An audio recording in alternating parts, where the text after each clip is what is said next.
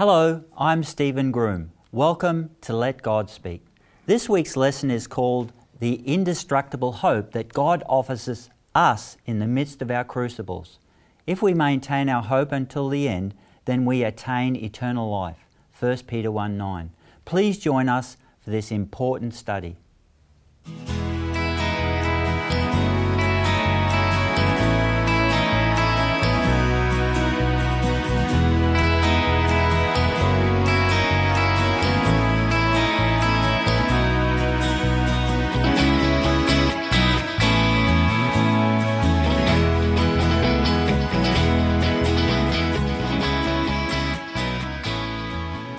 On our panel today, we have Alan Sonta and Gail Fong. Welcome, Alan. Welcome, Gail.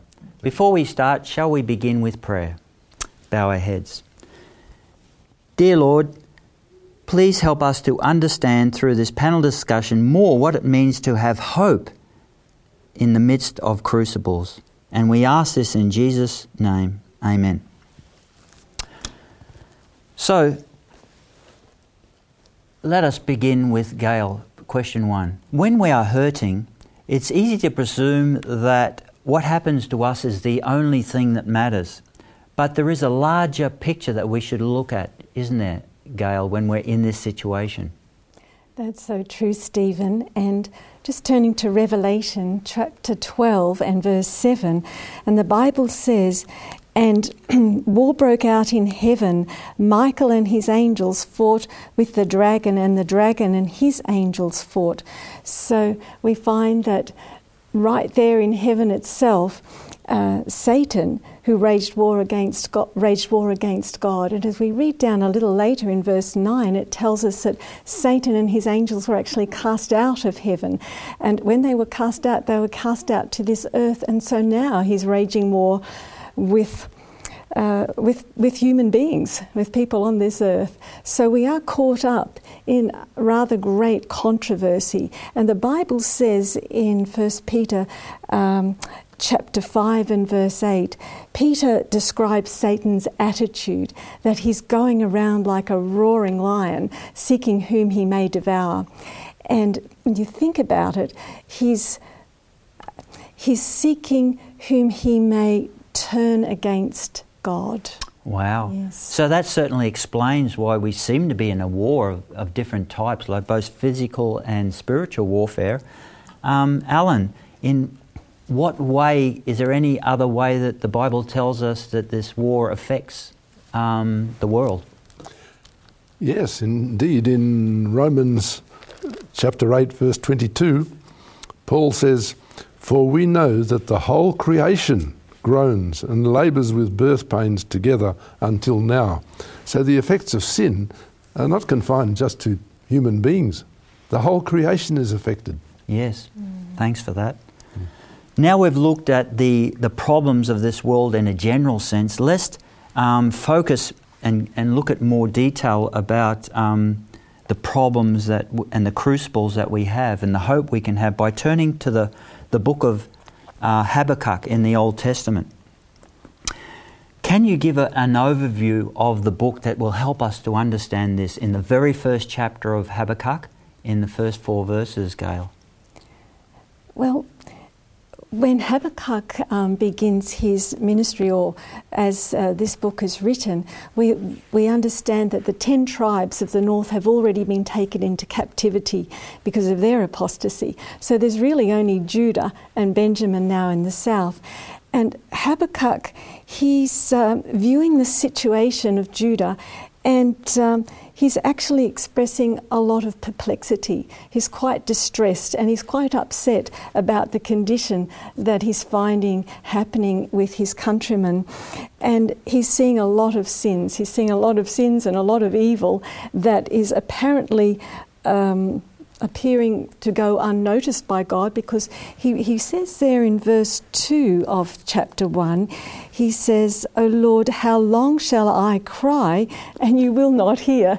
So he's expressing his woe that God appears to be silent amidst all the evil that's happening in Judah. Yes, and indeed Habakkuk, more than any other prophet, is concerned about the name of Jehovah, their God, and also the fact that God is using, pagan nations to terrify God's people. But in light of Habakkuk's cry to the Lord in verse 2, we'd expect God to say something like, "That's really terrible, Habakkuk. I'll help it out. I'll fix this problem immediately." But does the Lord God answer that way, Alan? Not at all. In fact, God basically tells Habakkuk that worse is yet to come. With the Babylonians adding to the problem caused to Israel by the Assyrians, the Babylonians are now going to come and they're going to carry away the people of Judah. But the way God puts it, I'm sure Habakkuk must have understood there's a reason for this.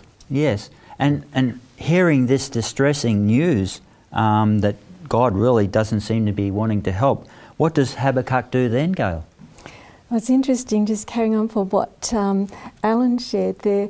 He's questioning God's justice here, because surely the Babylonians are far more wicked than they are in Judah.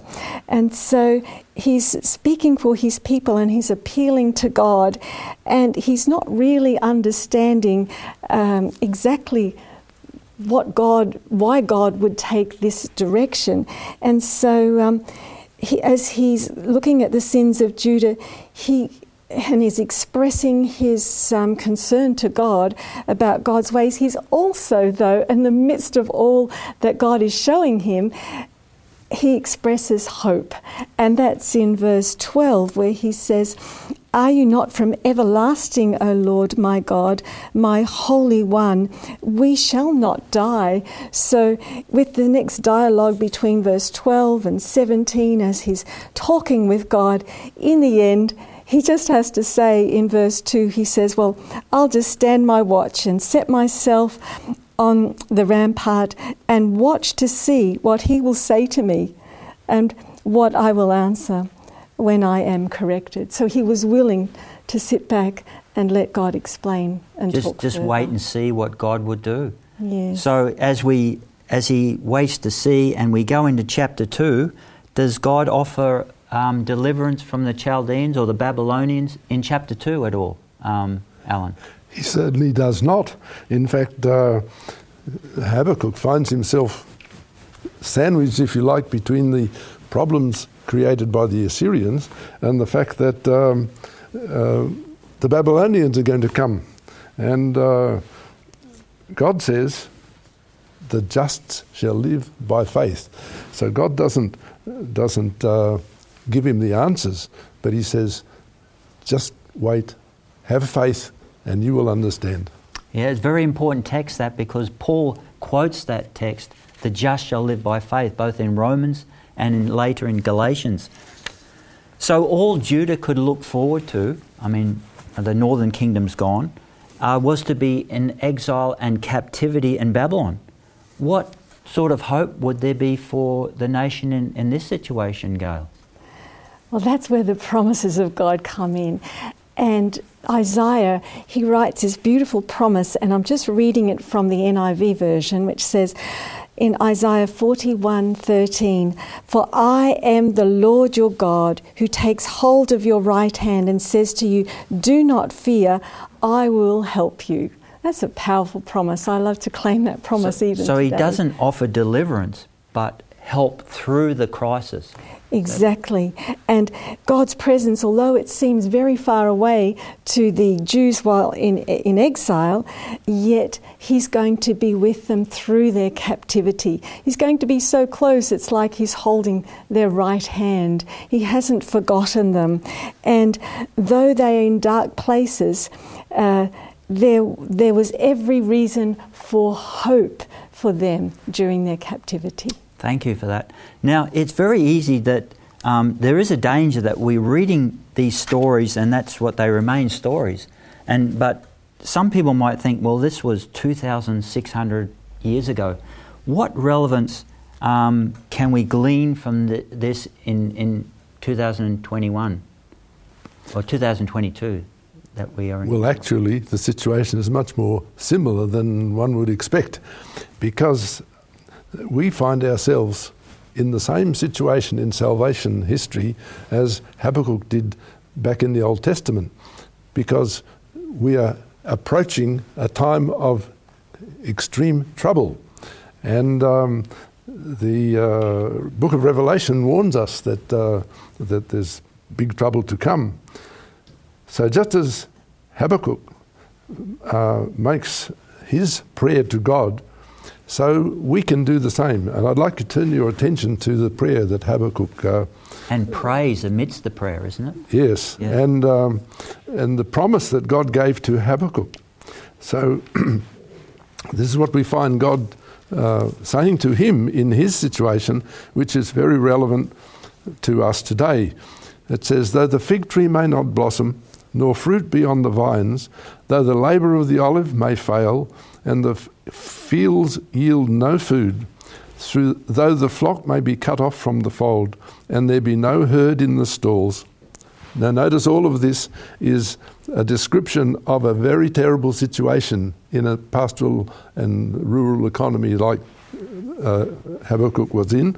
It says, yet I will rejoice in the Lord, I will joy in the God of my salvation. So Habakkuk is basically saying, look, it doesn't matter what I see around me. It can be as bad can be, but I'm going to trust in God because I know that ultimately He's going to look after things in His own good time. In His own good time. And so we need to have that same attitude. Is that right? We need to be full of hope because God has made those promises. Yes. Another person in the Bible who had to have that same faith was the man called Job, who had a book named after him. Let's move to that book. Tell me, what experience did Job go through in the first 2 chapters, Gail? Yes, well, here we see that Job, he went through the most devastating trials or catastrophes that one could go through. And it shares with us that he lost all his oxen, he lost all his donkeys, he lost his sheep, he lost his camels. Absolutely every single one of them, and the servants that were caring for them. Only one servant always seems to survive to be able to come back and share the terrible news with Job. But then it even goes further to say that all his children, his sons and daughters, 10 children. 10 children, which is a lot of children to lose in one go. And again, each one of those perished as a mighty wind struck the elder brother's home. And only one servant again remains to come to share this news. So he loses everything, and then in chapter 2 we find that his health is attacked and he breaks out in boils from the sole of his feet to the crown of his head. But the amazing thing is that despite all his suffering, despite all his loss, which is unexplainable to him at the time, he did not blame God.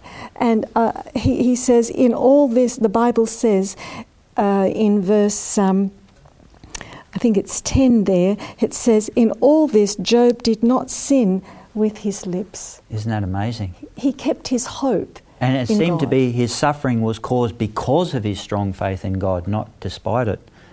So he gets 3 friends who come and visit him.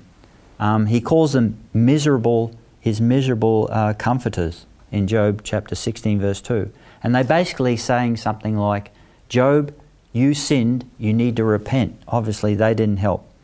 Then God appears on the scene. Does God give Job any hope in his suffering, Alan?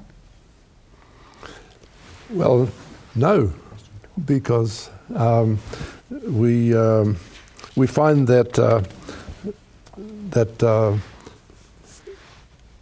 God doesn't talk about the problem. He simply goes straight to the big issues, and he says to Job, here, you can answer some questions. And so Job says, and listens to the questions, and in the end he says, I've got nothing to say. Yeah, so God asked Job 66 questions, I counted, and over 60 questions. Things like, who is this that obscures my plans with words without knowledge? And where were you when I laid the foundation of the earth? Obviously, he wasn't there. what was the point of these questions and the ultimate hope? I mean, he never answered the question of why he was suffering, Gail.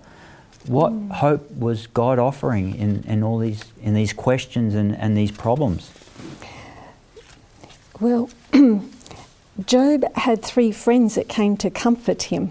Well, one would hope they had come to comfort him.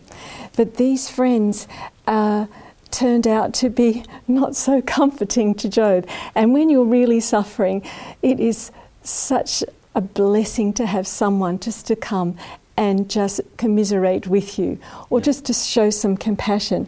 But here, they're basically saying that Job, look, it's because of your sin. You must have done something that has caused all this suffering toward you.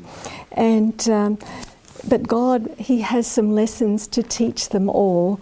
And but here, Job calls his friends in chapter 16 and verse 2. He says, I have heard many such things. Miserable comforters are you all. So God does need to step in, and God does need to reveal Himself. Yes. And so the ultimate hope that God offered Job was recognizing, showing them a glimpse of His omnipresence and omniscience. And this worked because Job said in Job 40 verses 4 and 5, I am unworthy, how can I reply to you? I will put my hand over my mouth. I spoke once, but I have no answer. Twice, but I'll speak no more. So though he was perfect, as God said, he had room to grow. Thanks for that. Now, let us go back to Judah in exile. And their plight in Psalms 137 verse 1 is reflected in a verse that says, by the rivers of Babylon we sat and wept when we remembered Zion. Zion is obviously their home back in Jerusalem. What reasons of hope are given by the prophet Jeremiah, Alan, for Judah while they were in captivity? Well, in the book of Jeremiah in chapter 29, we find Jeremiah talking about this situation. And in verse 4, the first reason for hope is, I have caused to be carried away. I'll read the verse. Thus says the Lord of hosts, the God of Israel, to all who were carried away captive, whom I have caused to be carried away from Jerusalem to Babylon. And then it goes on to talk there. In other words, God says, I am the one who caused you to be carried to Babylon, so you've got every reason to hope, because it's my doing. And then further down in verse 7, seek the peace of the city where I have caused you to be carried away captive, and pray to the Lord of it, for in its peace you will have peace. So the second reason for hope is, God says, pray for Babylon, because as Babylon is peaceful, so you will be peaceful. And finally in verse 10 of the same chapter, for thus says the Lord, after 70 years are completed at Babylon, I will visit you and perform my good word toward you and cause you to return to this place. So the third reason for having hope is that God says, it's not going to last forever. I've put a time limit on it. In 70 years, you're going home. So God is saying that they had a purpose for being there, in other words. Yes. And that He'll be with them while they're there, and He promises them to return. So what beautiful promises of hope are given after verse 10, Gail, to those whose lives seem to be in turmoil in captivity? Just reading on from verses 11 to 14 of Jeremiah chapter 29, and the Bible says, for I know the thoughts that I think toward you, says the Lord, thoughts of peace and not of evil, to give you a future and a hope. Then you will call upon me and go and pray to me, and I will listen to you, and you will seek me and find me when you search for me with all your heart. I will be found by you, says the Lord, and I will bring you back from your captivity. I will gather you from all the nations and from all the places where I have driven you, says the Lord, and I will bring you to the place from which I came, which I cause you to be carried away captive. So it's a wonderful, wonderful promise there, and we can claim those promises today when we're facing crucibles and when we are going through That's important. situations. They're probably one of my favourite Old Testament Bible texts in those verses.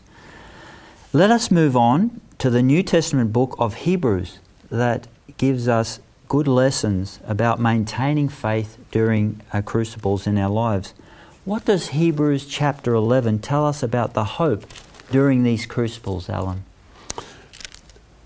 Hebrews 11 lists the people who, through faith, have been victorious in life, have fulfilled God's purpose, and so on. So the people that have been persevered against incredible odds in chapter 11, and their experience shows us how that they look to Jesus. And so I'd like you to look at chapter 12 and verse 2, which says, "Looking unto Jesus, the author and finisher of our faith, who for the joy that was set before him endured the cross, despising the shame, and has sat down at the right hand of the throne of God." So these people who endured all that, they were looking to Jesus. And that's important for us to remember during our turmoil or crucibles, isn't it, Alan? And as we, the beginning of chapter 12 also gives us important points which we can use to retain hope during our trials, doesn't it, Gail? Yes, it does, Stephen. And just reading in Hebrews chapter 12, verse 5 through to 7, it says, "And you have forgotten the exhortation which speaks to you as to sons. My son, do not despise the chastening of the Lord, nor be discouraged when you are rebuked by him. For whom the Lord loves, he chastens, and scourges every son whom he receives. If you endure chasing, God deals with you as with sons. For what son is there whom a father does not chasten?" So here we see that Paul describes trials in the context of discipline. And there's various forms of the word discipline that appear in these verses. And in the Greek world, the word for discipline, that was the most basic word exchange, was education. So to understand discipline, we have to understand how God educates us in the school of trials. And those trials build our faith, and that's what Alan was sharing about before. And from this, Paul describes, this is how we walk. This is how God is building us. That's so important to me, because I begin to recognise that the trials in my life are a means of preparing me or improving me or disciplining me. Is that right? Yes. Yes. So what other key elements can we glean from chapter 12 that could give us hope amongst crucibles, Alan? Well, there's a key element that Paul mentions in Hebrews chapter 12 and verse 6. And this is what he says: "For whom the Lord loves, he chastens and scourges every son whom he receives." Now we can easily miss the significance of this verse, because what it's saying is God doesn't waste his time on training and disciplining those that have no future, because God counts us as his sons and daughters, and therefore, because we are his sons and daughters, so he invests in us the discipline that is needed to develop our characters and to help us to grow in a way that will bring honour to him, but also joy and hope to us. That's very important, isn't it, Alan? So those who are disciplined in trials and suffering are his sons and daughters whom he loves. Yes. On the other hand, he says, those who aren't being disciplined, who are able to live whatever they like, they're not suffering, he calls them basically bastards, or they don't have a heavenly Father. Is that right? Yeah. So now let's look at the source of our discipline. What is the source of our discipline? That is our trials, Gail. Well, According to the scriptures there, we were reading before that the chastening of the Lord, and so, well, some come although from Satan and from his evil angels or from wicked people, but God allows the crucible or the trial to come because as he does this, there's valuable lessons, as we've been discussing, that it's going to be building our character and building our trust and our faith in God, and we understand that the devil loses his power as we hold on by faith to the hope that God offers us. That's important. So even though God might not be the source of these trials, they might come from, or they usually come from Satan and other sources, he claims responsibility for them in that he allows them to happen to us. Yes. Is that right? That's correct. And yes. So what should be our response to these trials or crucibles, Alan? Well, our response needs to be positive and hopeful, because without the trials, we just don't develop character. This word crucibles, I've been thinking about it during our discussion. A crucible is a piece of equipment in which metal is melted down so that it can be turned into something valuable. Now, a goldsmith or a silversmith uses a crucible to melt the precious metal. And by the way, they don't melt ordinary things. It's precious metal that's melted in crucibles. And from that crucible, which it just looks like a liquid, from it the goldsmith or the silversmith is able to make things of great value. And so that's why the word crucible, I think, is used as a figure of speech here, because it refers to the way in which God uses us. Thank you, Alan. Thank you, Gail. That's all we have time for. And just finally, in Hebrews 12:11, the goal of these crucibles is to produce the peaceable fruit of righteousness in us. At times we are bound to experience disappointment and utter discouragement, but this week's lesson challenges us to look at the bigger picture, that in these trials or crucibles, God is seeking to prepare us for heaven by producing in us the peaceable fruit of righteousness. When we understand this, Satan loses his power over us. And for this reason, we should be grateful and retain indestructible hope in the midst of crucibles.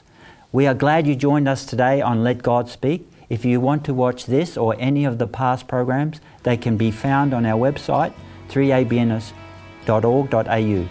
If you wish to respond, you can email us. Please do join us again. God bless.